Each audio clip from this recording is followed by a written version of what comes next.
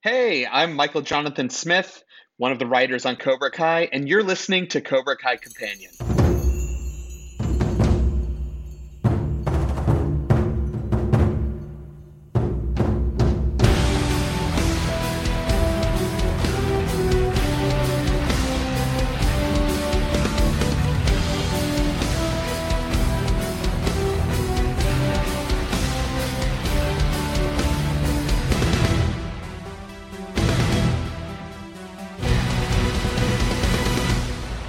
Welcome back to another episode of Cobra Kai Companion, and I am Peter. And I am Brianna.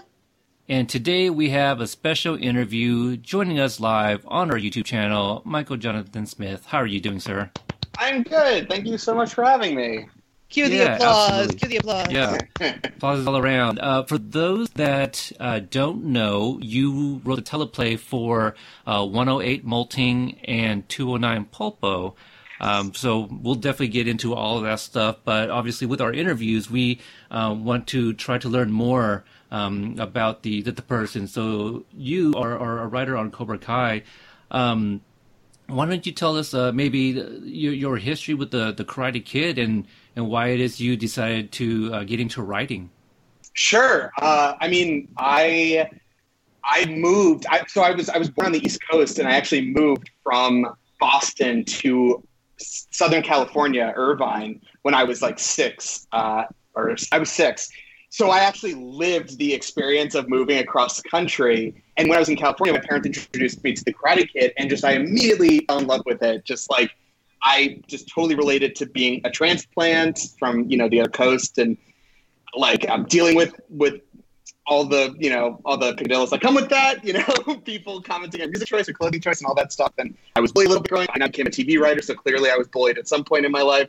So just the idea of moving around a lot, it just clicked with me. And the magic of that scene being, of him learning karate, there's just so much magic in that movie that I just absolutely loved it. And I got into writing I didn't know what I wanted to do. I was in high school and I had no idea what I wanted to do. And this is going to sound really lame, but I saw that movie Memento at a really tiny art theater. And the second I watched it, I walked out and was like, I want to make movies. Wow. And I just was so thrown by how crazy creative it was. And you could tell stories like this. And it was just wild. So I immediately started doing that and started writing plays and at school and making I did a public access TV show with a friend of mine. Shout out to Brian Carroll. In high school, and we just kind of went from there. And I realized quickly that writing kind of did everything I wanted to do. I didn't have the equipment to make a lot of stuff. But if I could write stuff, I didn't have to worry about the equipment. So I got just really into the writing aspect of it. And now I'm out here. Is it amazing, the capability that people have nowadays just with their phone? Yeah. I mean, we were when we made that public access TV show, we were borrowing cameras and using crappy iMovie to edit. We had bare minimum stuff, and then we had to put it on a VHS, which was extremely complicated. It's just so much easier now. But now it's just sort of I have a kid now, and the idea of making something small like that is just so overwhelming. Yeah, I know. I think I'm a couple years older than you, but iMovie still wasn't even a thing for me at that point. Sure. I don't even know when iMovie came out, but I also tried dabbling in student film and projects in high school. I guess writing was never really a thing I thought about, but I thought about acting and directing for sure throughout high school. Well, it's funny. I actually got into it thinking I wanted to be a director. I went to film school up in Syracuse, and I was like, I want to direct these movies, and saying they're going to pluck me out of film school because I made an amazing indie film. And I just started really I came out to LA and I knew I wanted to do TV, and I was tired of making webs. I was tired of trying to make a short film. So I started doing a web comic by myself and treated that like a TV show. And I fell so in love with writing the web comic that I just doubled down on writing for television and just focused on that. Do you have any formal training, any college, or how does one get started in being a scriptwriter? It's so I did go to school for film and did take film classes, and I see Gianni said hi in the chat. Hi, Gianni. So I went to school for film, and coming out of film school, I'm lucky enough that I have a family member who's in the industry who it was a producer for like Desperate Housewives, and it was an interesting track where I was able to get like my first assistant job. And then from that assistant job, I got my first executive assistant job. And from that, I became a writer's assistant for TV shows. I was a writer's assistant on this show, Chosen, on FX. And that was actually my first script credit. And I was an executive assistant for this MTV show called Good Vibes. And I worked as a writer's PA for Atypical on Netflix. So I was doing all this stuff on this track. But I was so tired of writing spec scripts that I hooked up with some friends of mine who had camera equipment to do a web series. And through the web series, it let me do more writing. And we did a web series that was called Mermaids, which is about a guy who moved in with a mermaid. And he wasn't, because we were cheap, I was like, he's not a normal mermaid who's like human on top, fish on bottom. He's human on the outside and fish on the inside. So he literally breathes by drinking water and spitting out of his mouth. So we were just like super cheap. And through these web series, I did another web series called The Common Cult, which is about like 6 friends who are in a Lovecraftian horror cult trying to summon an old god into our plane of existence. And that web series was seen by my manager. And he immediately wanted to work with me and my friends. And from there, we started working on scripts. And like, so what I'm trying to say is the 2 tracks were like completely different, where I got these jobs and I learned from those jobs, but I was doing all this writing on the side, and like the writing on the side was what got me my first gig. So it was like a very different sort of, it's very weird. Everyone has such a different path that like, even if you study for film, that doesn't necessarily mean that you're going to get a job or vice versa. Like if anybody is interested in writing for TV, the best advice I can give you is to just do it. Just write every day, because the only thing you're going to do is get better at it. Like the one benefit I found at film school was that I just did a lot of bad writing early. So it just kind of got all that out of the way. Out of your system. Makes sense? Yeah, it got out of my system. And don't get me wrong, I'm still like, I wrote a lot of bad stuff after school too. And to this day, I will still write bad things. Like I was looking through old ideas and I saw one that just said like a guy joins a coven of witches and it's called Bud in the Coven. And I'm like, this is a terrible, like, this is just a joke. So like, but I feel like I learned a lot from just doing it over and over again. It's like a nail, right? You keep hammering that one nail, eventually the nail will go through the wood. So that's kind of how I got to do this. You mentioned the show Chosen. Yes. I did catch a couple of episodes last night. Awesome. Because, the way it's spelled is very particular. Again, most that know me know I'm a big fan of the character of Chosen and my love for Yuji Okamoto. But Chosen, the character from that show, it's Chosen with an Ozen. And there's a young lady that he meets that's, was it her name Bobby? Bobby with an I? Yes, Bobby with an I. Yeah. So there's some similarities to Karate Kid there, and I know that you wrote 2 of the episodes. Yeah. Completely. I'm impressed that you put that together, because I don't even think we were thinking of that when that happened. I think Bobby with an I. So the creator, who is a good friend of mine, Grant DeKernian, he's one of the funniest dudes I've ever met. And he is just the voice of that character. And I think that pitch was probably his, actually. Nice. But yeah, that show was super fun to work on. It was just like a rad show. And the showrunner with Grant was this guy, Tom Brady, who wrote on like The Simpsons and wrote like some of my all-time favorite Simpsons bits. So just like working on those shows was just a dream. I really enjoyed the 2 episodes that I watched. Oh, thank you. Yeah, and for those that want to check it out, there's some episodes on YouTube. That's how I was able to watch it, and I kind of like the little bit that I saw. I like the character of Ricky. Yeah, he was super funny. And he kind of looks like me a little bit, except for like we're different nationalities. Sure, I can see it. You got the mustache to go to see. Well, it's also, I can see a little bit, but also it's funny because like Chosen and Cobra Kai were like my first 2 writing gigs, like at being working as a writer, and both of them had the same. Why am I blanking on that actor's name? Who plays Johnny's dad?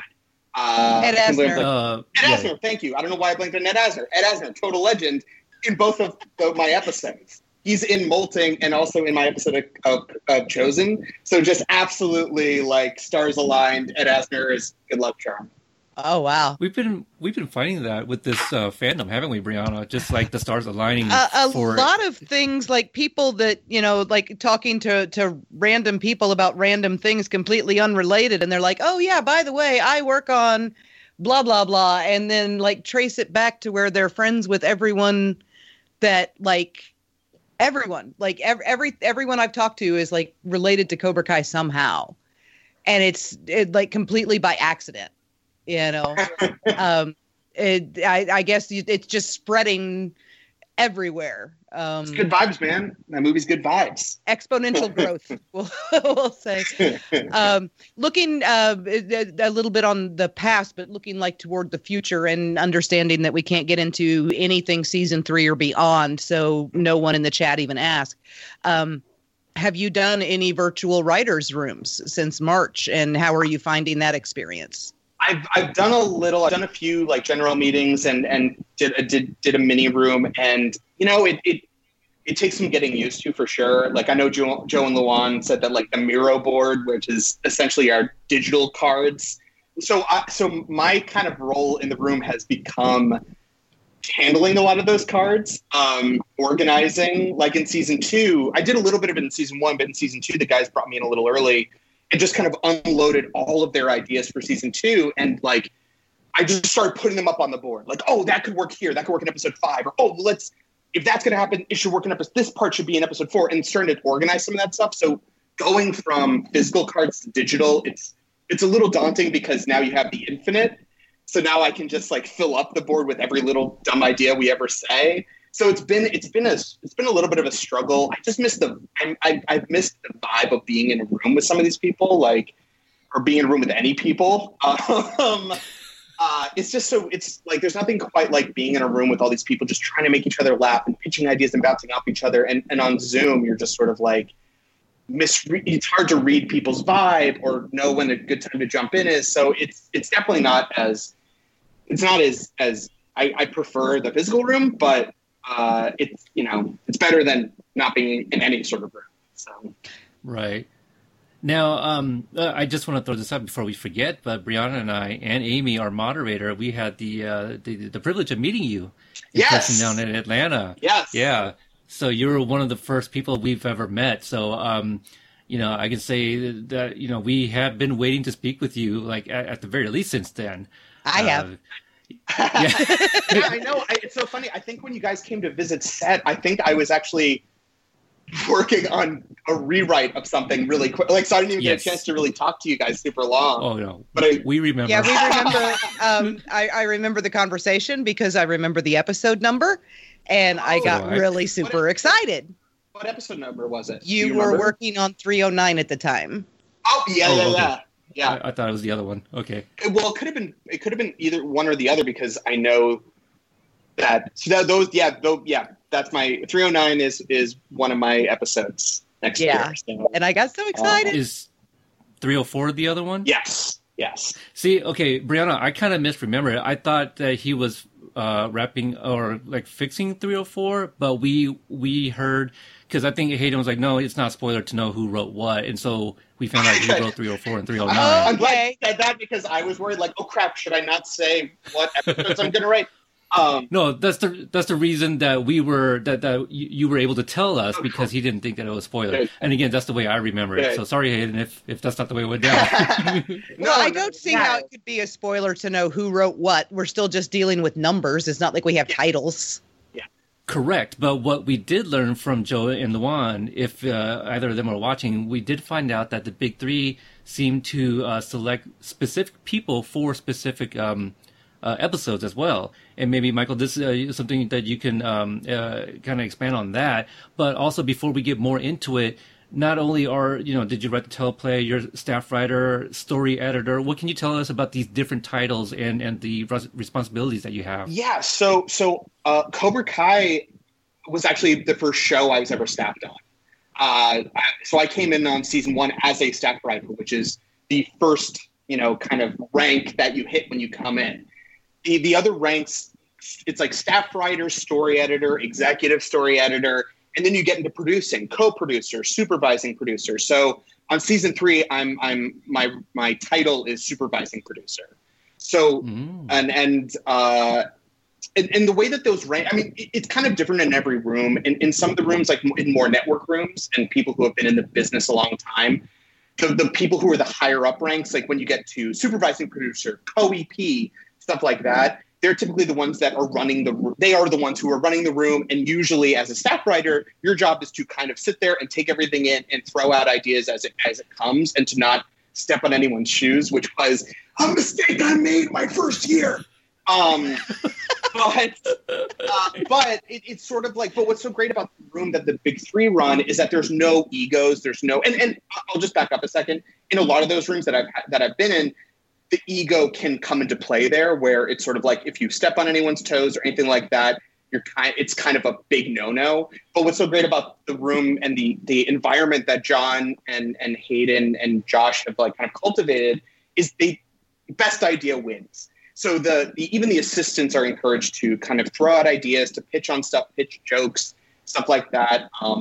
So it's been a really awesome room to be a part of, especially when it was my first big boy room to join. And then the guys were just super supportive and just really, really like the fact that, so season 1 was my first gig, and then they brought me back for season 2, which was amazing. And season 2 was just such a fun room to be in. It was just like, I think there was like one person less than there was the year before. Our offices were in the Sony Animation room. So we were at Sony Animation, building. So we were walking past like Spider-Verse artwork and stuff like that before the movie came out. And we were like in the offices where the Emoji Movie used to be. So it was like, you could feel the ghosts of TJ Miller walking through these halls. And so we just had our own space and we just took it over. We had couches for each person. It was awesome. And then the guys invited me to come out to set and to be the on-set writer that year. And ever since, they've just been so supportive, and it's just been a dream to work on, honestly. Amy did verify in the chat 2 things. First of all, she said that she remembers that you were revising 304. Mm-hmm. So I will concede that I may have jumped the gun. I just remember you saying that you were writing 309, so I got all kinds of super excited. She also said Hayden slammed your door. Those doors are heavy. Like, they're heavy doors. Yeah. To be fair, the doors but are I heavy. think that was because like you had like something sitting on your desk that had a title on it and that kind of stuff. And he definitely was keeping us as far away from that as humanly possible. Yes. I mean, there was a lot of that going on. Oh, I got to credit to you guys and the fans that you guys do your homework. I mean, you guys know, like, I think like someone took a picture of our first table read, and someone was able to see through the title sheet to the cast list. So, and you're like, there's a character named this. So we've been extremely protective now, because what's so great about our show is that there's just so much stuff that we don't want anyone to be spoiled about what's to come. And even with characters like Kreese arriving, like, even though people have seen it, it's been out for a few years, like, seeing that moment is just so incredible that I know the guys are super protective. And also I have a feeling that I was on deadline. So it was like slamming the door was like, okay, get back to work. I get to have fun and show the fans around. Watch Party points out that, yes, that was Ralph holding the script, because he may or may not, we don't remember who was looking through it. Yeah, we have no clue, Watch Party, who, looked through the script and flipped it backwards. Watch Party. And he didn't put out a video either. Watch Party. We're gonna be season 3. I mean, I know that John and Josh and Hayden have posted very few photos of like what was like on set for season 3, and I too am sitting on a ton. Like, one of my all-time favorite photos of me and Ralph that was taken totally just off the cuff is like, it's such a great photo, and it just captures like what I love about working on the show so much. But I can't show it because it spoils a location. So it's the second season 3 comes out, and then a month later I'll show the photo so everyone gets a chance to see it and there's no spoilers. But it's awesome. I know what you mean, because you know that we were shown around, and so there might have been a hot set or two that we kind of saw, and I might have gotten some photos that Hayden's holding until season 3 airs before he sends them. Yeah, to me. he confiscated them. He took Peter's pictures with his phone, so he could confiscate them until they are no longer spoilery. There's some good. I mean, I will not spoil anything, but I will say that like season 3 is a special, awesome season. It's like some of the moments in season 3 are just moments I'm super proud of. I can't wait for everybody to see it. It's gonna be worth the wait, which I know has been so tough. That's what we hear. Now you kind of alluded to this, but for somebody that is working on the show, our friend Watch Party, we have done videos as well. Have you seen anything out there, whether Reddit or YouTubers, podcasts, that have talked about theories and they're just so on the money? Like, what are your thoughts about hearing things without like that saying what any of them may be? Yes, correct. I'll say this. Some theories have it's so tough because, like, even if something is close, it's always off by enough that when they see it, they're like, oh, I was so close. It's sort of like, the best example I can give is like when I went to go see The Village. I thought the end of The Village was going to be one thing, and my friend thought it was another thing. And then when we walked out, we were both half right. That's what I feel like a lot of these theories are, where it's sort of like it's close, but not close enough that it's like, dang it. And I think it's awesome. Like, I mean, I'm not bummed if somebody nails it, because, then it means that like we're on the right path in terms of like the story that we care about and we think that the fans will enjoy watching. But I don't think I've seen anything that was like 100% like, oh no, they guessed it. So keep guessing, Watch Party. Yeah, but I do check out the subreddit a lot and lurk around there a little bit, and it's been so fun seeing everybody like throwing out theories and reactions and guessing what's going to come based on what we've said, and yeah, it's very cool. So. Well, I think John confirmed it to me in the message that that's Miguel's father that flips Daniel in the teaser. So yeah, Miguel's father, Webster Miyagi, or no, Carl Miyagi. Carl. Yeah, Carl is what Hayden said his name was. Carl Miyagi, absolutely. Okay, so we have to start talking about how did you get the job specifically for molting, for, because that was your first one. Sure. So it's funny. So I'll just back up because I think it's kind of an interesting story to show you that like literally anyone's path to writing a TV show is completely different. So I had just finished being a PA on Atypical, and my daughter was born, and I was unemployed. I was working part-time for this comedian, Morgan Murphy, and this other comedy writer, Robin Shore, and just trying to get a little bit of money here and there. And while I was working on Atypical, I was working on this pilot. I wanted to write something that I cared about and was like, what is I don't care if this ever gets made. I just want to make something that makes me laugh and is just insane and captures the kind of stuff I like to write. So I wrote a serial killer comedy, and my agent. Two words that don't normally go together. Yeah, I would honestly tell you more about it, but the truth is that we're actually still developing it and hopefully going to take it out soon. So I don't want to like talk about what it's about, but it's a serial killer comedy.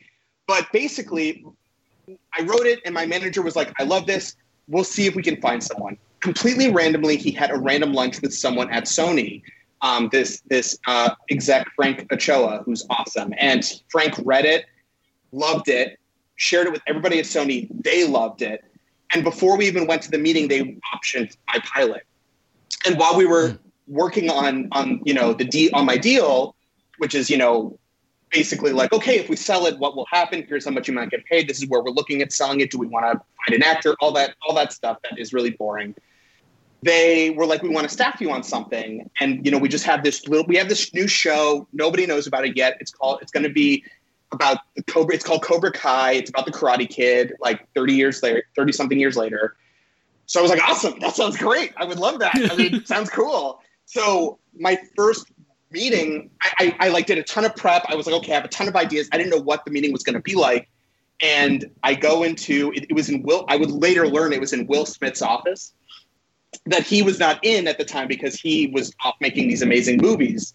So I go into this office and it's just like cavern. It's just like the ceilings are so tall, and there are the big three. And I mean, I loved the Harold and Kumar movies and Hot Tub Time Machine, and it was just like, oh my God, this is extremely nerve-wracking. And I was just like, whoa, this office is awesome. I love a room with big ceilings. Love a room with big ceilings. And like, we just immediately just started talking about the show and about like my history and stuff like that. They had read, one of their producers, Matt Lotman, had read my script and pushed it on the guys. Like, you got to meet me. You got to meet this writer. So they met with me and we hit it off. And honestly, I was asking questions because I was just like, I had ideas of like what the characters could do, but I didn't know what they had planned. And they ended up telling me like more or less the entire arc of season 1. And I was just so blown away. I was just like nerding out, like, oh my God, like hearing some of the stuff like Robbie joining, learning under Daniel halfway through the season, and Miguel and Robbie facing off at the end and all this stuff. I was just like, holy cow, I hope to God I get this job. So I left the meeting. I felt really good about it. They said they felt good about it, but I was like, this was my first gig. I had no credits. And then a few weeks later, I found out I got the job. And also in between this, they announced the show. And I was just like, I saw Patton Oswalt tweeting. I'm like, well, I'm going to lose the job to Patton Oswalt. I mean, why wouldn't they hire Patton Oswalt? And then I found out I got the gig, and it was just huge. It was just like, I mean, the guys have heard me say this a few times, but I'll be honest, like getting the Cobra Kai gig was absolutely life-changing. Like, it started my career. It gave me a better relationship with Sony, with these guys. Like, it's just unbelievable how that happened. And being in the room my first time was awesome. They, like I said, they were super welcoming, and it was a cool room. All the other writers were great and had a lot of experience, so I learned a lot. And then I heard I was going to get Molting. I was going to get episode 8, which was just super, super cool. Like, yeah, so that's how I got the episode. So, I mean, just adding to that, Michael, they specifically chose you. Do you know what it was maybe that they decided to have you write Molting? For those that need a refresher, that's where we get to see Grandma LaRusso again. We get to see Lucille, the return of Lucille. And when she showed up on screen, I was like, "Oh my God, she's back! Lucille is back!" So you had one of those very memorable moments in the show. I mean, season 1. It was. I couldn't tell you, at least. I mean, the stuff that I really like to write are the scenes that are like. First of all, I love comedy stuff. Like, it's super fun to have a chance to write jokes in the show. And I learned very quickly the tone of the show is not extremely jokey, as you guys know. Like, there's a ton of comedy in it, but it is not like it's not a jokey show. And so anytime I get to write any sort of comedy, it's just like so lucky. But I also love writing some of the more heartfelt scenes, and I knew that this scene had I knew this episode was kind of setting up the next episode, which is even heavier in terms of the heart stuff, like, or the meaningful scenes, like with Johnny and Daniel. So it was just sort of an awesome opportunity to kind of like, okay, here's all our storylines, and we need to kind of set up the stuff with the kids and set up the date stuff and the relationship stuff. And so yeah, I love to write relationship comedy too. So like the Miguel and Sam stuff was really fun to write, and that's kind of stuff that I like to write. And I think they saw that and jumped in even further with episode 9 of the second season. In terms of the stuff I really like to write. So. Yeah, that makes sense because the episode 6 of Chosen, that's not really a date per se, but Ricky and then the young lady there. I could kind of see that. Yeah. The relationship thing. Yeah. So how much of the content of Molting were you handed in an outline or, from the big 3, and how much of it was your actual pitch? So a lot of the stuff that we kind of plan out together. The guys had season 1. They had almost every single episode kind of figured out in terms of what we needed to get done. And as we went through the season, we would pitch ideas and build off of it and stuff like that. And what was kind of interesting about episode 8 was that there was a lot of stuff that ended up moving to other episodes in my original draft. Like, for instance, when Sam flips Miguel in episode 7, that was actually a scene I did a pass on in my episode. And there was an early version where the bonfire was in my episode. So there's a lot of things that got shifted around and later as the writing continued. So there was, I can't think of any specific scene that was like, oh, I really want to write this scene. I think I remember being like really having a really strong handle on the idea that like what Johnny's arc was going to be, that this was going to be a turning point for him and that he was going to start changing his life coming into the next few episodes. So that was a big thing I remember pitching on. I don't remember who initially pitched the car being destroyed, but I do remember being like, we have to do it. It's in the script. I'm sorry, guys. You're setting a Pontiac on fire. Yeah. Well, there's a joke in the writer's room that if something is said 3 times, it happens. It's got to happen at this point. So that's what we joked about, was that like, we said that we're going to blow up the car in this episode, and we said it 3 times. So it's kind of out of our hands. I'm sorry. It's like there was a lot of that in the chat. So there was a lot of things that like, I think like, yeah, I can't remember specific things that like I remember being a proponent of, but it's just such a collaborative job that sort of stuff just kind of disappears, what like who did what. But I remember feeling super excited that I got to write Lucille scenes, that I got to write like Robbie Daniels scenes, and the jealousy stuff with Miguel really starting to take off. So there's a lot of awesome stuff in that episode. I'll ask you a question that we asked Joe and Luan, but I have to say, so like I love the show, I love the writing. There's just moments where I just laugh my ass out loud, and one of which is when Lucille is talking about the Cobra Kai and how they pushed them down a hill, and then Anthony's like, "You said it was a cliff." So this isn't the question I asked them, but so I guess it's a 2-part question. Was that line yours? And then I guess the other question would be, what's a line that you didn't write that you wish you had written in your episodes? So that line was something that the big 3 and the room collectively was like, just we have to find a moment where that comes out. And there was a few different episodes where that joke came out and then was moved to this one. So I can't remember who initially pitched it. I feel like the big 3, it had to be John, Josh, and Hayden. It's just so in their tone. As for a joke that I wish I wrote, that's so tough. I mean, that one is awesome. Like anything Anthony says is like my favorite stuff. So I made like that. Probably that line in my episode is one that I wish I wrote. But yeah, I don't know. Is there somebody that usually kind of writes the Anthony voice or some of his lines? Everyone kind of pitches. I pitch a lot of Anthony. I also pitch a lot of Stingray, so a fair amount of Anthony lines and Stingray lines. Like in episode, I don't want to like take credit for stuff, but I'm pretty sure that like what is this, Afghanistan? When he learns that the pancakes, that's like a line of mine. Right. Roland saying you're a big man, Dad, is like another line of mine. Like so like the Anthony stuff in season 2, they started the room being like, everyone go around the room and say who your favorite character is, and I was like, Anthony. He's America's trash bag, and I just like, he's just so much fun to like kind of needle Daniel. But yeah, I don't know. It's just so, and any chance that we get to write jokes is just like, those characters are just so much fun to do that stuff. So on the topic of Lucille and Anthony and Louie and everything else, throughout the course of that family dinner, which starts as a very, happy, cheerful occasion, and then Louie ruins the whole thing just by existing. And then, Sam's got the, "Oh my God, Anthony, you make everything worse" line, which, yeah. An 11-year-old boy exists, makes everything worse. Accurate. And it ends with Daniel just putting his hand up and going, "Don't talk to me." How much of that was like on the page, and how much of that was just those 6 going at it at the dinner table? That stuff was on the page, and I have a feeling that's stuff that the guys, I think, added to from my initial draft just to get the tension up of that moment.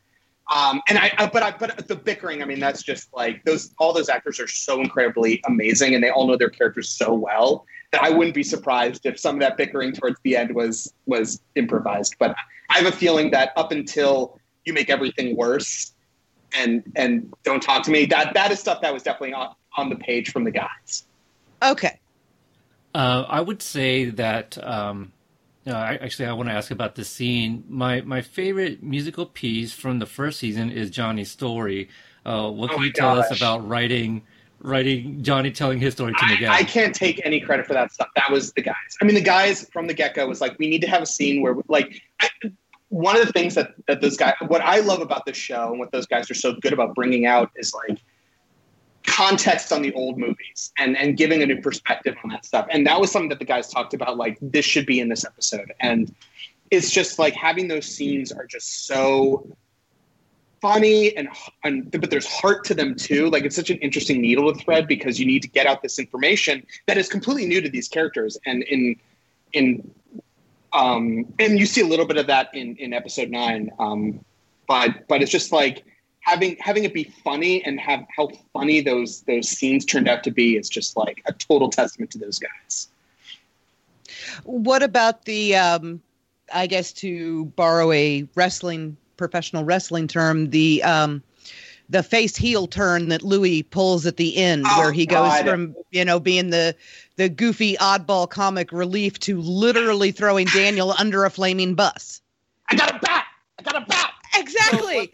And all the Daniel sent me, kind of thing. A message from Daniel LaRusso. Yes, that was something that it was interesting. So we got to a point by episode 8 that we realized that we wanted Louis to be the one to do this. And at the time, Louis showed up in my episode, and that was originally the first time you saw Louis. And getting to this point of like of him making a meaningful choice that hurts Daniel, we realized, oh my gosh, we should go back and put Louis in it. And I think Joe and Luan actually alluded to this in their interview, but we actually went through and like Joe made this huge spreadsheet of every episode that we had written up to that point where Louis would need to be rewritten. So we actually went back into these scripts, and originally it was like there was another character that was Anusha's friend, and the two of them kind of bounced off each other. So Louis was actually in the writing process a relatively late addition to the other episodes, but we knew that we wanted to get to this point of like being able to write Daniel LaRusso sent me was just an absolute joy. Like, it was just so much fun to type those words into it. It was awesome. I mean, like, all the stuff with the bikers was something we wanted to make sure that we seeded a little bit. Like, we just like something that I learned from this and something that I always loved is like setting something up and paying it off. So like making sure that Louis felt like someone you didn't come out of nowhere, because if he wasn't in those other episodes when he did that stuff, it would have felt like kind of like, wow, that's like he just came into this episode to do this. Right. So it was really important to the guys to like make him a bigger character. And it just, Brett is so funny. Like he nails Louis. And he's the character I love to write too. Like, Louis is awesome. Because the way you guys built him, through the season is we see him as so super protective of Daniel, like all the way through. And then at the end, like blames everything on him. Yes. And it's just F Louis. That's where I am at the end of that episode. Louis is so fun. Like, I don't know. As you can tell, I have such a soft spot for writing some of the big comedy characters. Dimitri's another character I love to write for. So yeah, anything with Louis and Anush is just like a blast. They're like Statler and Waldorf, right? It's a little bit, comparison. Yes. So I'm really bad at pointing out like Easter eggs and nods and references. Like I think my infamous one is when Trey and Cruz are knocking on the door in 104, and I was like, "Oh, that's the drum toy. That's what it sounds like." Yeah, and like when we interviewed Jeff Kaplan, he was all like, "Oh no, that's just something we thought we'd mess around and just knock on the door." And I was like, "Oh man," but then Hayden, when they first came on the show, they're like, "Oh yeah, that was for you, Peter." But anyway, something that I've never put this out there because, again, like I feel it's a reach, but maybe you can give insight on the scene where Johnny is writing a letter to Robbie. Yeah. Like, I got very much like a Marty McFly writing a letter to Doc Brown in the first Back to the Future movie. Definitely that vibe. Like, there are, like, I mean, movies like Back to the Future and, Back to School, like all these 80s and 90s movies are constantly thrown around in the room, and the vibe of that stuff, like, I'll come back and tell you when you guys see season 3. But there was like a specific movie that was deep in my head when I was writing some of my scenes in my episodes that like I just called back to in order of getting that feeling. Like when I'm writing, I like to play music that is like tonally matching the kind of stuff that I'm writing. So like I have an 80s mix for Cobra Kai that's got a lot of Rush and that's like 80s music that I really love. So like it's all about like capturing that vibe. So that vibe, like even if that vibe wasn't necessarily like immediately thought of, it's in the ether. You know what I mean? Of just that feeling. I have to ask, on behalf of the entire fandom, new, old, I would be remiss if I did not ask this question. What time of night did Johnny get on that motorcycle and head for Escalon Drive? Definitely early morning. I could probably actually look at the script because I think that's something we talked about. I would say, who doesn't write a letter at like 4 a.m.? You know what I mean? And also he's got to like, think of it this way. He's leaving at like 1 a.m., 2 a.m. He doesn't know exactly where Daniel LaRusso lives. So he's probably making his way up the hill, going up every single street. So by the time he got to that house, I can imagine. But that's an excellent point. That's really funny. It's just like right from the very beginning, it took him 7 hours to make a 20-minute drive. So we've been trying to figure out where he went. Have you guys been in LA traffic? It's brutal. Yes. Matter of fact, since I did fly down to Sony to meet up with John and Hayden, cool. And I had planned before the meeting. I had planned to go to the beach, the stump where they do the crane kick. Yeah, there was another location. I was going to go to the beach where they had the beach party. So there was a few locations I wanted to hit up. You had to cancel golf and stuff. Yeah, well, we did go to golf and stuff. What I had to cancel was me meeting up with Sensei William Christopher Ford. So I was going to meet up with him too. And I even reached out to like Sean Kanan and Ron Thomas, who all live in California, Daryl Vidal. But just where everybody was located, I had such a small window.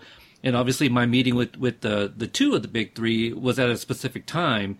And just even getting into Sony was a, BITCH. And I was just like, yeah, and I was late to that because it didn't occur to me people might be returning from lunch. And so. Oh, it's a nightmare. Like anytime I have a meeting that's anywhere across town, I give myself 2 hours. And I always show up to the meeting an hour early and I just kill time in my car or grab a coffee this is in the before times. But yeah, it's just like the city is just so, it's so unpredictable with that stuff. So. Well, and it did come back too. So, because Daniel took like 6 hours to get from Fernandez Meats back to the dealership, in such a god-awful rush. It's just like a thing, on the show. It takes forever to get anywhere. So Yes. I mean, Hayden came out on Twitter and said that, he was knocking on every single door looking for LaRusso, so that's probably what took him so long. Yeah, Amy in the chat said that he was standing in someone else's backyard for half an hour before he was sent away. I do that with my wife. I stand in one place waiting for her to look at me, and I will stand there for at least 20 minutes to a half an hour waiting for her to notice that I'm grinning at her like an idiot across the room. But it's always worth it. Always worth it. That's love. It's love. That's love. Brianna, do you have any more questions about molting before we get into I have to ask, whose idea was Yoda? The Yoda handstand on the rock that Daniel did, because that is so freaking Empire Strikes Back, Star Wars. It's perfect. I can't remember whose idea it was, but we were talking in the room about what is going to be the crane kick of the season. And I remember us talking about, Robbie being into skateboarding, and I don't remember who pitched it. And I don't want to take credit in case I wasn't the one who did it, but like, we were like, when you do a handstand, it kind of looks it looks like in a position that could be seen as a kick. So that was what we went off with, was just like, or that was what I went off with, was like, okay, let's do that. And I think like, just by virtue of the Star Wars being, like I said, like we have major Star Wars conversations. Me, Luan, and Hayden are like the biggest Star Wars nerds. Much to hey Jackie, sorry, I see somebody saying hi, Michael, in the chat. We are such Star Wars nerds to the chagrin of everybody, especially John, who's just like, okay, nerds, we can keep moving on, because Luan and I and Hayden will just be like into these huge prequel arguments about like, listen to prequels, great on paper, execution not so much, but what about this? So Star Wars is like in the pantheon of our conversation for sure. So I'm not surprised that there's big Yoda feels when you see that scene. Nerd shit, yeah, right? Nerd shit. The nerd shit. Nerd shit. Quick follow-up, as far as the filming, is that a wire stunt or is that CG? I have actually always wondered that. So I don't 100% know because I was not on set season 1, but based on what I've learned from being on set is that I would say I'm guessing it's wire work with the wires erased. That is what my guess would be. Oh, wow. So And that's then had a actually Ralph Macchio standing on his head. Well, you know what's funny is that like when you do any of these stunts, and we'll talk about it in Pulpo too, but like any sort of stunt like that, you have to have some sort of wires set up so that in case they fall. So like my guess is the reason why I think it was probably wires is because I know for a fact that when Robbie was up on that tree, he was wired up. And in Pulpo, Tori and Sam, even doing a stunt on a chair, it's still a stunt. So they had to be wired up too. Right. So I wouldn't be surprised if Daniel was wired up for that stunt and switched him out for when he fell down when Robbie walked in on him. Oh, wow. That's interesting that you weren't on set in season 1. So I'm sure that it was season 2 behind the scene photo. I don't know if you shared it or it was Mary, but it was a picture of your back, and you might have been wearing a Star Wars shirt. Yep, remember something like that? That was season 2, yeah. You're sitting on a chair? Okay. I have an equal amount of Star Wars shirts and Cobra Kai shirts now. It's like most of my wardrobe is nerd shit, stuff like that. So that was definitely season 2. Season 1, like I said, I was a staff writer. I was low man on the totem pole that year, and like I finished up the room a few weeks early, just contractually. So that's just how it works in the industry. Is that the lower level writers are usually the first to be excused. So I was not on set, and the guys like they, coming into season 2, like one of my one of the things that like one of the things I'm good at is I have a really good memory. Like, a good memory about things I care about. Like I could tell you pretty much all 151 Pokemon and their types, but I have to look at a calendar when my family's wedding anniversaries are.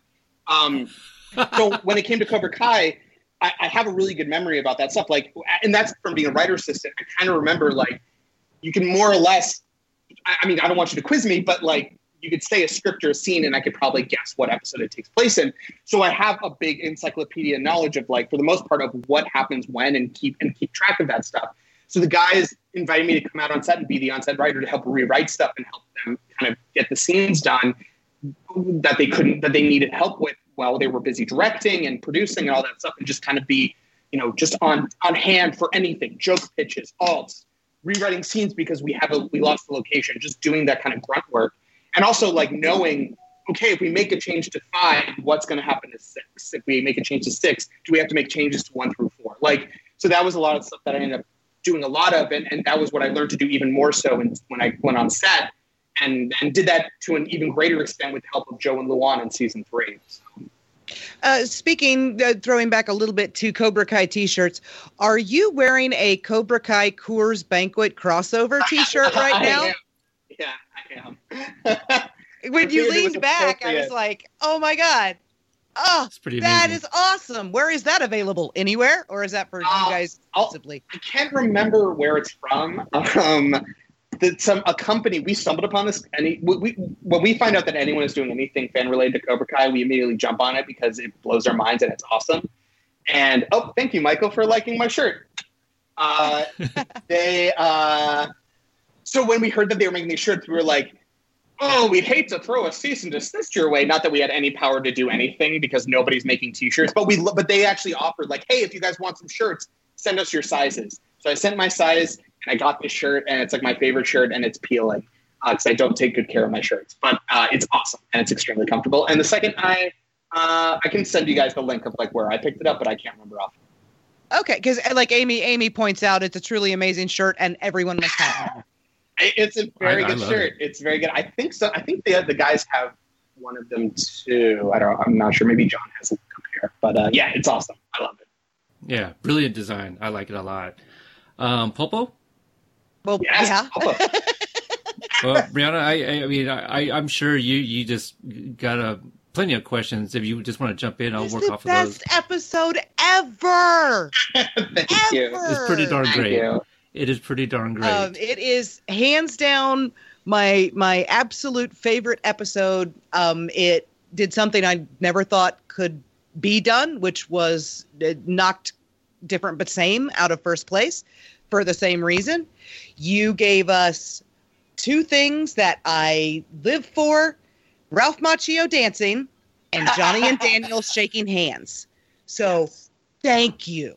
Thank you. I loved that episode. Like, I loved writing Molting. It was such a fun episode. There's so much, like Lucille, stuff like we talked about, so much good stuff. But when I found out that I was going to write episode 9, I was just like over the goddamn moon. I was so excited, like, and intimidated, because, like you said, this is a big episode. You've got the two of them together. You've got the party with the kids. Like, there's so much happening, and it was just an absolute blast to write. You mentioned the party scene. When we spoke with Owen about the party scene, and it's almost a blink and you miss it unless you watch it often, as most of us do. But at one point, Bert is bartending, and I called him the Bert tender. Was that something like on the spot? You guys decided like, hey, let's have Bert pour drinks, or what was that about? That was on the spot, I think. Yeah, which is great. It's an excellent choice. But I will say the one thing we did talk about in the room was this idea that Bert and Nate hate each other despite never seeing the two of them actually talk. There's just something so funny to us about knowing, like, Sam and Tori hate each other, Miguel and Robbie hate each other, and then realizing that these two characters just had this behind-the-scenes thing that you never saw is just, like, the funniest stuff to me. I love that. Well, and what comes across, I don't know whether it was, just me putting text where there is none or whatever, is something similar to what happened with Chris and Mitch, because they were the little guys, so they had super bonded, and then when Nathaniel left, Bert felt betrayed, and that's the way that I perceived that whole thing with them. But this is excellent timing. AJ is in the chat now. As we're speaking of the party scene. Oh, see, yeah. So Owen just said Bert tender. Yeah, Owen. Yeah. So I will say, in the canon, we kind of talked about, like, we imagined that the Bert and Mitch, and this is like not 100%, but this is what I was imagining writing those characters, is that it was more like Bert enjoyed being kind of the little guy who everybody kind of loved. Like, that's our Bert. And then when Nate came in to Cobra Kai, he was like, fuck that guy. He's taking he's the new cute little guy. No, to hell with him. I'm that guy. And then when he left, I think there was an element of that sort of like rivalry that it came out of absolute nowhere. But yeah, those two are awesome. And like, right, those characters are great. So it's like the Philadelphia Philly and Fred Bird, the Red Bird, getting in a fist fight on the sidelines. They're the mascots. Yes, exactly. Okay. They're the mascots. Yeah. Oh man! I saw in the chat. I want to hear that dialogue. I know, right? If Netflix wants to make a Bert Nate spinoff, I'm ready. I'm here for it. I saw someone ask who decided to tape up Stingray's hands to beer bottles. I can't remember if that was me or Hayden. I will say one of the other bonuses of writing episode 9 was that I wrote a lot of it on set. I did a lot of the first draft of it while I was still in LA and continued to work on it. And as we were producing the other episodes, I was constantly rewriting 9 based on what needed to happen. But what was great was I was working like one-on-one with Hayden a lot being on set. And it was an awesome experience, like pitching stuff back and forth and coming up with that stuff. I want to say Hayden was the one that came up with the 40 hands thing. Maybe I pitched that. I can't remember at this point, but Stingray, like I said, is like one of my favorite characters, and I wrote a lot of Stingray's lines because he's so much fun to write for. My favorite Stingray line through the whole thing is, "My mom's gonna kill me." Yep. Yeah. 35-year-old man terrified of his mother finding out he's drinking. I also love when he says, "No, don't clap for them. We hate the Miyagi dose." Like, right? That stuff. The girlfriend. Yeah, the line that I definitely wrote that I love is him saying these, like, I thought we were going to your friend's house, and he goes, "These are my friends. Their mom's out of town." I like love like Stingray is just like a dream to write. He's so much fun. That's probably my favorite line of his, really. Now, Thank you. Oh gosh, I'm kind of yeah. Since you wrote the line, the character is in this episode, Stingray. In your headcanon, how did he meet this young lady? Is that a Tinder date? What's going on with this? I imagine, because that was a little surprise to us. I imagine that he flipped the script. He's got his cool vest. He's got his awesome beard cut, his awesome beard, which I wish I could do, but I'm afraid to shape this. Hair and makeup. Yeah, right? hair and makeup. Yes, that hair was and makeup makeup. did that, Yeah, so you could just ask. Not the making it look like an actual stingray on the side. That was right. Well, that was hair, but I mean that was actually shaven. But I like to imagine that he met her at a bar and was just sort of like acting really cool, and this woman was like, "Oh my gosh, like this, like he's got some swagger. Like this is cool. Like maybe they've seen each other." I think we were joking around that like they met each other. Like she was maybe a waitress at a diner a restaurant he'd go to all the time, and like asked her out, and she was like, "Oh, this bad boy, that's cool." And they're just completely being blindsided when it's like no one is under 18 at this party. It's great. What about we've got several people. Well, Kate Brett is asking about Dimitri's roast, and I want to go a little bit deeper with that and ask: are you the gigantic Whovian on staff that you know? It starts the whole conversation about Capaldi going into Jodie and all of that. Yes, that is me. I wrote those scenes. I also pitched the Doctor Who's when we were doing the Halloween episode. I pitched that like a Doctor Who should take one of the Daenerys's. Right. That was my pitch also. So like any of the Doctor Who stuff, I like to throw in there. But it also just like that Doctor Who thing. It just fits so nicely because it was something. It kind of tied into what happened with Hawk and Piper like a few minutes before. So that was also nice. And it was also like at the time, I just felt like something that like you just wanted to have a moment where the two of them like connected over something. And the binary brother thing comes into play. And just the idea that this pop culture is so intrinsic in the two of them, like imagining the two of them watching every episode of Doctor Who together and texting each other like, "Oh my gosh, that episode was awesome." And and them sharing in this like big change that if you're a Whovian, like Moffat leaving and a new Doctor is always a big moment. So like it just felt like the right sort of thing for the two of them to talk about. I'm just I'm sitting here blown away by the depth of that. The female Doctor replacing 12 and Piper replacing Hawk. And wow. Yeah. I just that just occurred to me too. Really subtle. Like it's super subtle and you know it's just like it just felt like the right thing for them to talk about. And yeah, like I see Amy saying Eli was back for a moment. Like that was the moment. That was something we wanted to have in that little bit. So yeah, it's a great touch. I mean, kind of in the same sequence with the roast.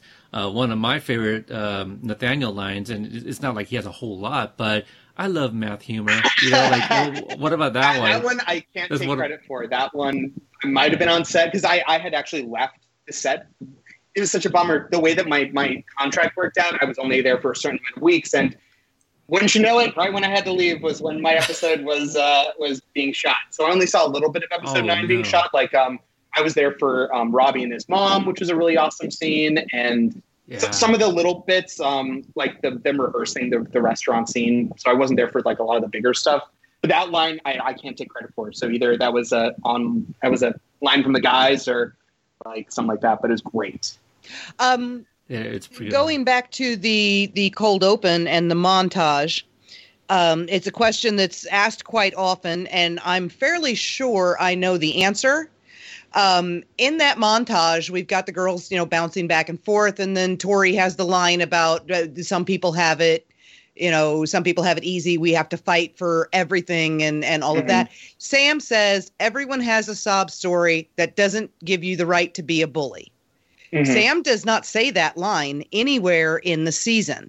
So is that a line that was cut, or is that one that was written specifically to answer back to Tori? I don't believe it was a cut line, but I can't say more about that line because I don't want to spoil anything in season 3. So I'll say that. I'll say that it's a very important line, or it's a cool line. It's a great line. It sums up that moment, but I don't want to accidentally spoil anything. So I'll just leave it that it was not a line that was cut from the season. On the note of like cut lines, and we'll throw in scenes too.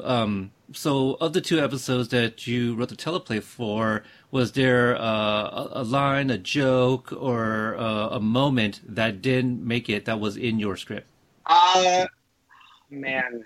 No, because I always I always thought that like what got replaced was always better, or I understood the reason for something being cut. So I never felt anything like that. I will say though, the one joke that I did write or pitch in the room that was in the script for a very small moment, I don't know if it was in episode 8 or episode 7 or whatever in the first season, but there was a joke when Robbie was talking to Daniel about where he lives and how it's like not a great place to live. And Daniel's like, what do you mean? And Robbie goes, well, in my town, we have 6 McDonald's and no hospital.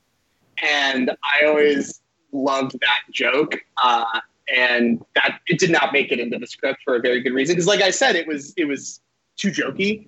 But I just loved the idea of that. It always made me laugh. But there isn't any specific. Kind of true. It's kind of true. I mean, it's very not specific to North Hills. Right, that's the thing. Like, it's not realistic enough to land. Right, like it was just sort of like a funny bit that it's funny to think about Robbie living in a town that has more fast food than actual medical places. But that's not realistic. Like, no town is really like that anyway. So it was a good cut. But I always liked just the comedy of that beat. But that's the only thing I can think of off the top of my head. The AJ here says that Popo is one of his favorites. Oh, thank you, AJ. One of his favorite episodes. As I understand it, so when we spoke with Nate, he talked because we asked him about the whole dance battle between him and AJ, and I believe either somebody showed Dougie or Dougie saw some dancing and decided to include that. Can you give insight on the dance battle? Yeah, I remember the guys. I was coming down the set and the guys or Dougie pointed out that like Nate has some moves. I think like one of the big 3 was telling me about like, did you hear that like Nate actually has some dance moves? He was like just whipping them out like in between shots. So we were like, we have to find a place to put that in. So yeah, that was why we put it into episode 9. It felt like a really great spot for that. Yeah, I think there was a video somebody shared where Asher and Nate was like dancing on stage like during lunch or something. Yeah, they were like, "Oh man, Nate's doing like this Fortnite dance. Like we should find a spot for him to actually like pull out those moves." I was like, "Absolutely, let's throw it in the party." So yeah, it's a great spot. Oh man, it was so great. So when we talked to Luan and Joe, I mentioned to them, and asked them how did they deal with knowing that they were going to be the ones to write the first real incarnation of the fight between Johnny and Daniel. So I kind of have to ask you the same thing, but in the opposite direction, because you gave us the handshake, which is the first time they have touched each other other than beating the crap out of each other in 34 years. So you, like the first visual symbol of the coming, we hope, crush fingers, unity between them, you got that moment. So how did you approach that? Did that intimidate you at all, or? 100% intimidating. The second because we talked in generalities about what this episode was going to do. We knew that we wanted them to shake hands. We knew that we wanted them to get to that place. We knew that through this dinner, it was going to have to happen. We knew that Robbie was going to show up with Sam at Johnny's door to blow it all up. We knew that Carmen and Johnny were going to have their first moment. That was real emotional moment. And a lot of writing is sort of like puzzle solving in terms of like, how do we get to this moment? How do we buy in the logic of these characters? How do like headspace? Joe and Luan brought that up. But if there's one thing I've learned so much writing on the show, it's always about headspace. Where is this character's head coming into this episode? Where does it have to leave? And how do you get there in a way that you understand and buy? So having those scenes be like, okay, in this first date scene, they absolutely hate each other. In this next one, they start bickering. In this next one, they warm up a little bit. In this next one, they bond. In this time, they're doing talk about that. I saw in the chat the 4 rounds, and I caught it. The last time I went 4 rounds, I caught a foot in my face, which is a line that I believe I wrote, and I couldn't believe that it stayed in because I was like, is this too much of a nod? But the guys were into it, so I was so happy that it survived. But it's amazing. It is a great fantastic line. Thank you. I don't want to 100% take credit because, like, I think I wrote that line, but you never know who pitched it, so I don't want anyone to get mad at me. But for now, I'll say I wrote it, and if anybody wants to text me, you can text me. But like, you have to be so careful with all those moments, and like the guys were so great about. Like, I remember coming into their office multiple times, being like, "What do you think about this? What about this? Like, is this okay?" Like, wanting to really get their input to make sure that we're hitting those beats super, super correct. And so it was extremely intimidating. And the fact that everybody loves those scenes so much, like, I went into those scenes, I put all my heart and passion into those scenes to make sure they were right and to make sure it felt good. And like, I knew it was kind of given to me. So I want to make sure it landed. And the guys were so helpful hitting that stuff. Like the moment where there was a mistake with the food. That was Hayden. Hayden was like, we should have like a Seinfeld moment in this dinner. Like, what if this happened? And I was like, I love it. Let's do it. That helps. So it's awesome. Like, that whole scene was just all those scenes were just like amazing.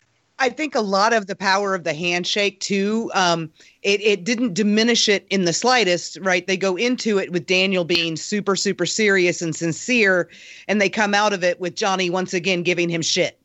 Yes, exactly. And squeezing the hand a little too hard. Yes, and it's just so them. You know, I think it was Josh. I think Josh was the one, because I remember coming to the office and being like, how do we want this moment to land? Like, we want them to shake hands. And I think it was one of the big three, maybe it was Josh, was like, he should squeeze it a little too hard and get a little line out of it. And it's just like, it's great. So all that stuff is just, yeah. It's such an incredible episode. I mean, Mike Tobin, yeah, he brought up exactly what I was about to ask you about the white belt line, which was also one of my favorites, white belts, you know, the newbies. Oh. Yeah, that I can't take credit for that line, but it's great. It's really funny. It's a great line, but isn't it also like Josh's pet peeve when a server doesn't take down the order and just tries to do it by memory? Yes, was that huge pet peeve. Yeah. I mean, I know the guy, like, I've been lucky enough to go out to eat with these guys, and like, his food is like my other passion. I love to eat disgusting food that is destroying my body, and those guys eat like absolute kings.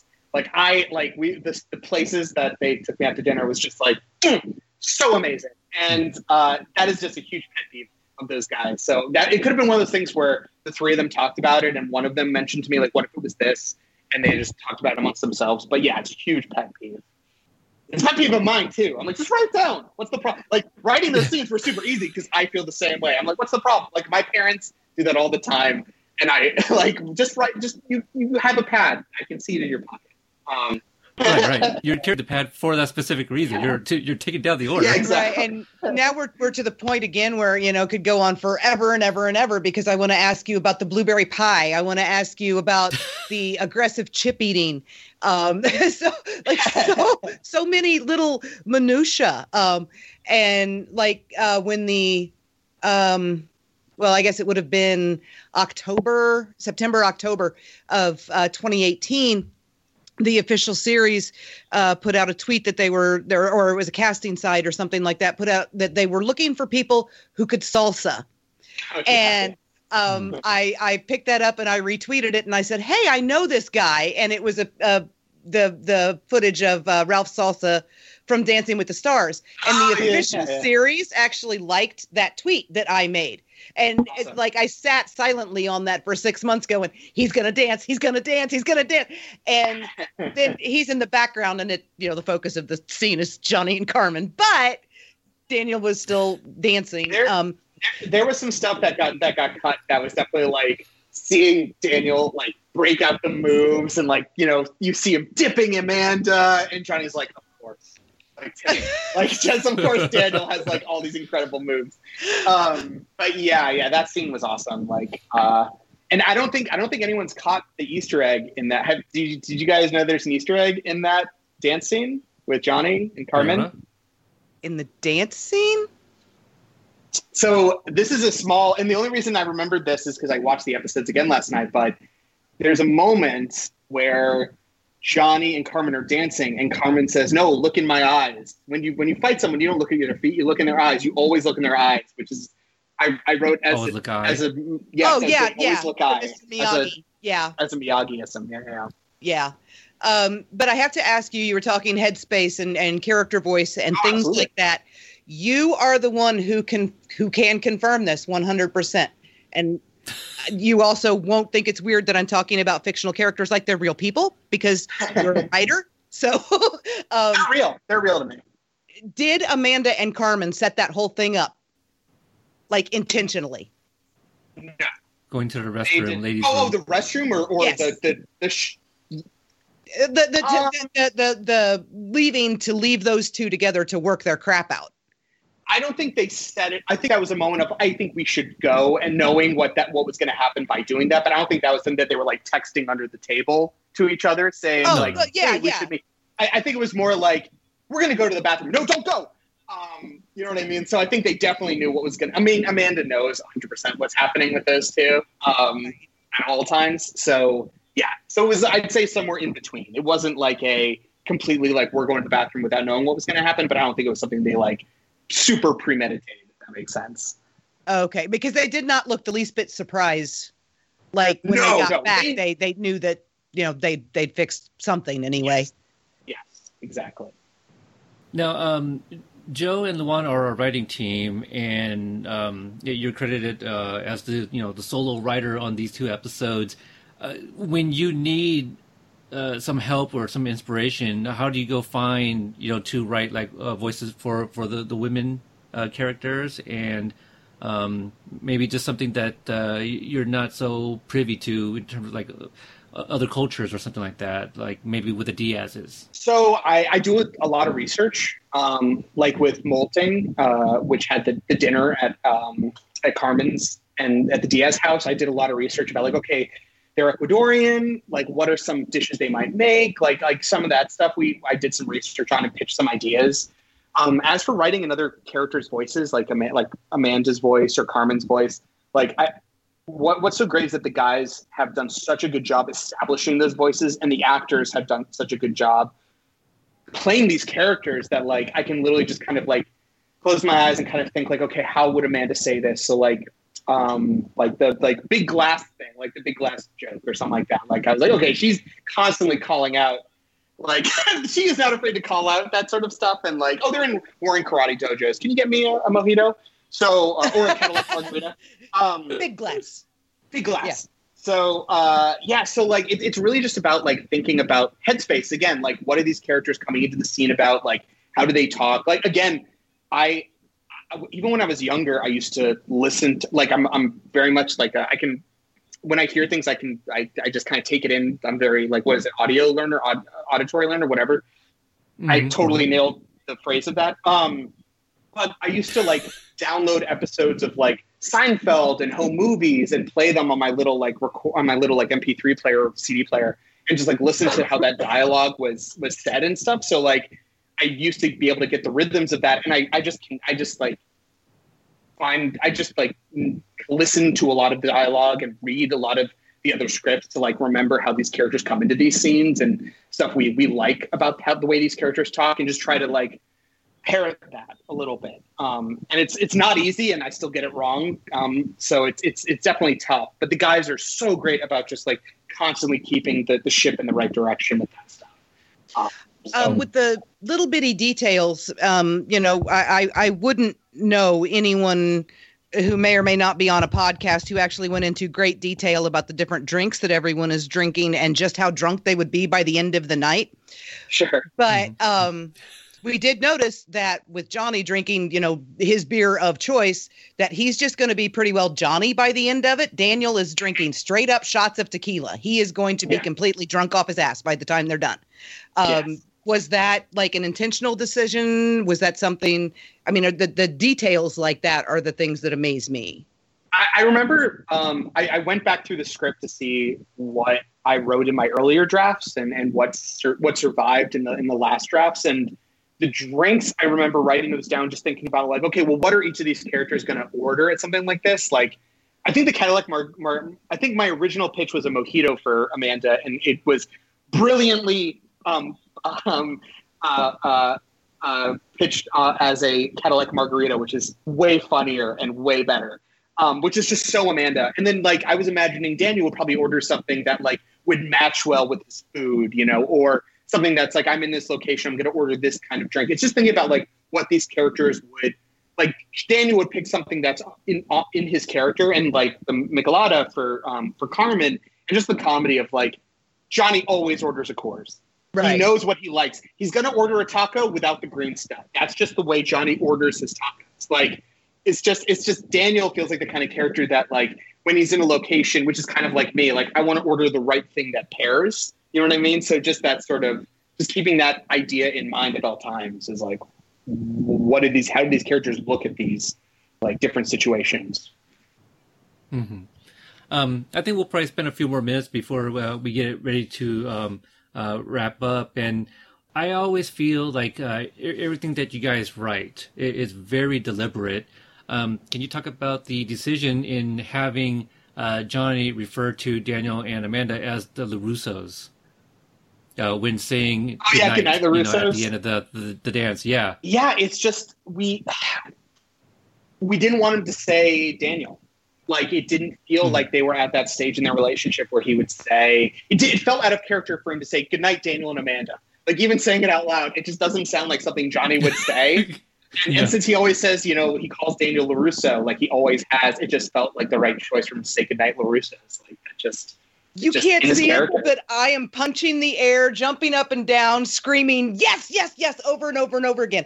Because Johnny saying Daniel's name is such a huge thing in the fandom, and we're waiting for it so eagerly. And we're all like, well, they're not there yet. They're not, you know, because it's going to be a big thing when Johnny says it. And you just confirmed that yes, if Johnny ever says Daniel's name, it has to be the exact right moment.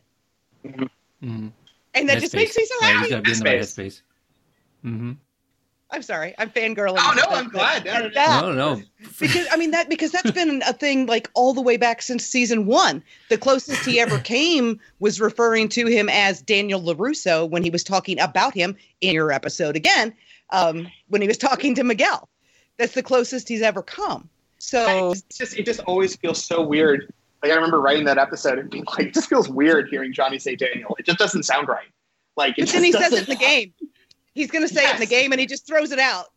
And it's so weird to hear Billy's voice say Daniel's going to pay for this. Like it doesn't even fit because that's completely the wrong atmosphere for him to say that name. But yeah, it's more informal, you know, calling him the last name because they're not on that level.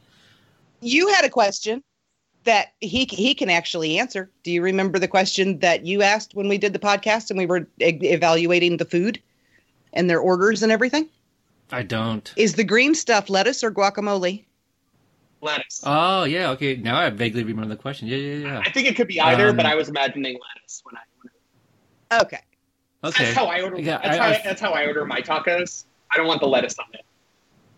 It's not a taco then. Yeah, I don't like shredded lettuce on tacos. It's just empty. It's just empty. It's just a crunch. Like I'm getting the crunch from the taco shell. Like I don't need the lettuce on it. It just reminds me of school, like being in middle school or high school, where like if you had taco day, it'd be like those little really sad tacos with too much green stuff. Just don't like it. So the lettuce is kind of filler for you. You just want more meat. Just more meat. More meat. Meat, cheese, hot sauce. Maybe guacamole. Tortilla, yes, that's it. Tortilla. Guacamole, I'm a convert recently, but I just like a simple taco. Okay. That's fair.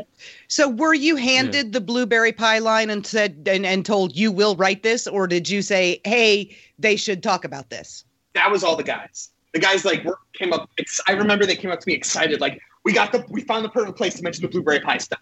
So that's all them. Like it was awesome that's the bit, because we needed something for them to come out of that scene like laughing about and joking about. So the fact that the blueberry pie fits so perfectly there is 100% the big three. And it's actually the flip side. Then it's the bookend to Daniel talking about the spaghetti in different but same, because where that was the icebreaker there, then here it's the Daniel smearing the blueberry pie all over Johnny. It's just again it goes back to what we were talking about, like. It's just so fun to hear them talk about what they remember from different stuff, like or what they remember from those days. Like Hayden and I were working on. We were getting the episode 6 ready for shooting with which is what is it? It's the one with all the old Cobras coming back. Yeah, 206. Yeah, Take a right. Yeah, Take a Right. And I remember us talking about finding a place to have that in the bar with like getting a little bit of like, oh, did he have a crush on Allie? Like getting some of that stuff is just always the most fun to hear. And we know the fans love that stuff, like recontextualizing the past. So having the blueberry pie is just so perfect. Like it's a nod to the super fans who know that it's a cut scene. It's like it works even if you don't know the reference. Like it just fits perfectly right there. So someone said Amy said I was gifted it. I was gifted it. It's that whole episode is just amazing. Yeah. If you didn't know, Amy is she was the one that was down there with us. Yes. But I believe you guys ran into each other at Dragon Con like the next day. Yeah. I'm a big my brother and me fan and the Adventure Zone fan, and like when I was out there on set, I felt the first year I came out with my family and my wife and my daughter stayed with me, and the three of us lived in Atlanta for 3 months. And this went for season 3. That was not the case. So I came out alone, and I was very much like, I'm just going to be working. I'm not going to be doing anything fun. But the one thing I do want to do is go see my brother and me live. So my wife was like, go do it. You should go see it. So that was like the one thing I got to do, and it was so fun running into Amy. I was like, Adventure Zone, it's great. like Joe said, like I'm a big D&D nerd fan. Like Joe, Luan, and I are big nerds, and we talk nerd shit. So yeah, it was awesome. Sholo like dabbles in D&D as well, doesn't he? Yeah, he does. Yeah. We have yet to find a time to do some of that stuff. They're also big into Magic the Gathering, which is super cool, and not to out Hawk, but Jacob. Not to out Jacob, but he's a big Pokemon fan, and the two of us bonded over talking Pokemon stuff on set. So much Nothing wrong with that. So much so we had to be asked to leave set because we were so loud talking about Pokemon. I missed out on that. I mean, I know a few of the characters, but it wasn't my jam. Sure. But I knew enough. My wife, who I've been with for 18 years now, the line that I used to get her was, I told her that I choose you. Yeah. She goes, I'm not Pikachu. You can't just choose me.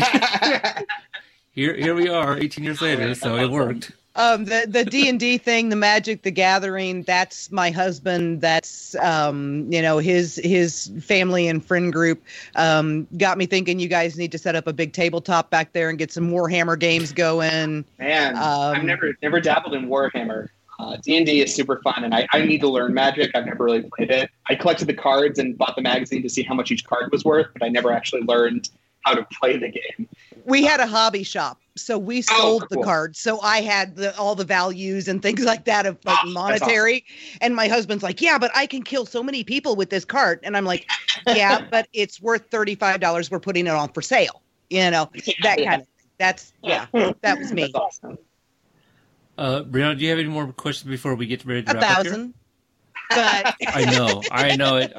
And you were kind of like joking about like apologizing for fangirling out. Can you imagine if you weren't a fangirl and how dry this interview would be? Oh, I love it. I love the fangirl stuff. Yeah. Like I love the fanning stuff. Like this is an awesome opportunity to be on here to talk Cobra Kai, get into some questions, and to be on the other end of it. So much for gracing us with your presence and your glorious beard and all of it. Please, it was my pleasure. Everything, all of this. I know earlier on, I believe it was a friend of the show here, Sensei Pialani. She was saying how she just adored your energy or something. I'm parafrasing. A lot of people saying that they can feel your passion for what you do. Yeah. Sorry about that, guys. Sorry. I hope it didn't. It wasn't too much, but yeah, no, I don't know. Michael, you need to tone it down next time, okay? All right. You would not be the first person to say it to me. You know what though? I think if you've got like. There's not a single person now that Susan's here now, by the way. Hi, Susan. There's not a single person in that chat who would not give their eye teeth to be sitting where you are. So if you got it, then you deserve it, and you should absolutely revel in it. That is very nice of you. It's honestly like I came into this show a humongous fan. I'm a humongous fan being in the show. Like the guys are not the first people to say that. I'm not the first person to say this, especially on your show. But like the fans are the ones who make this show, and we are fans, and we are coming at this from a fan place. So we love it. And the one thing I've learned being in this kind of weird industry is that whoever cares the most wins. So if you have the passion, if you love it, that usually wins in the end. Well, obviously, we would love to have you back after, season 3, so we could talk about those episodes that you wrote as well.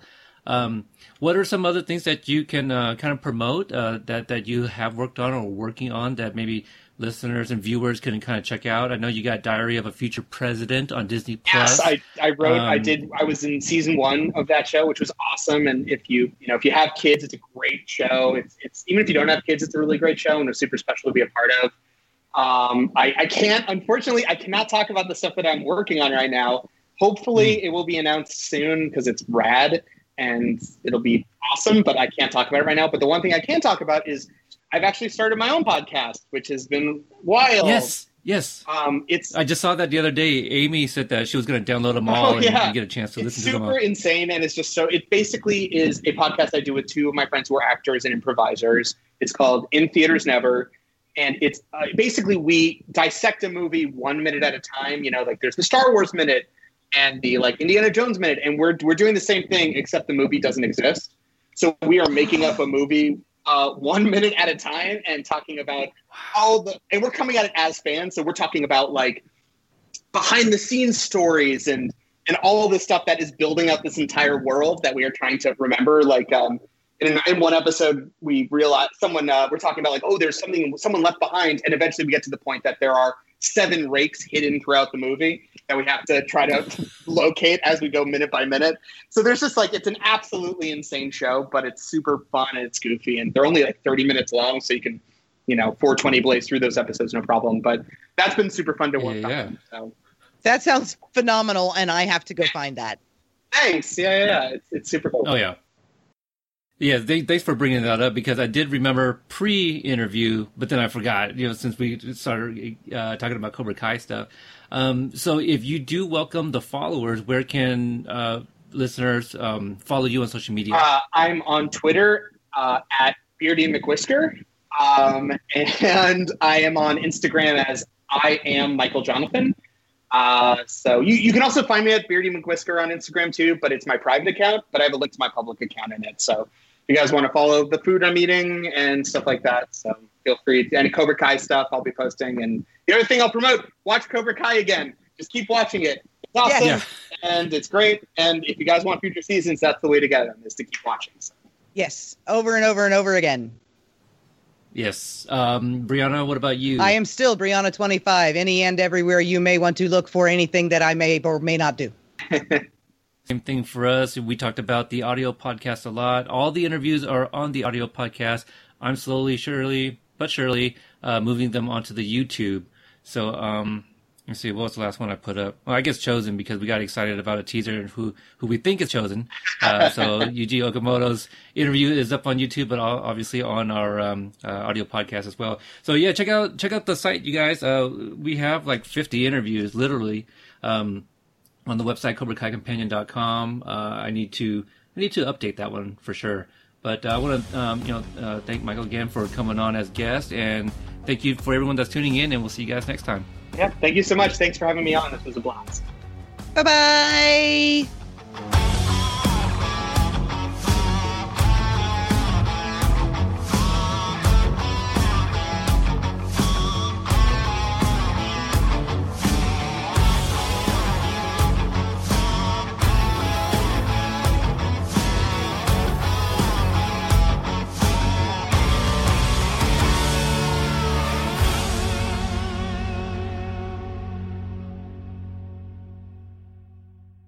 Thank you for listening to the Court Arts Podcast Network. To listen to more Court Arts shows, visit courtemparts.com.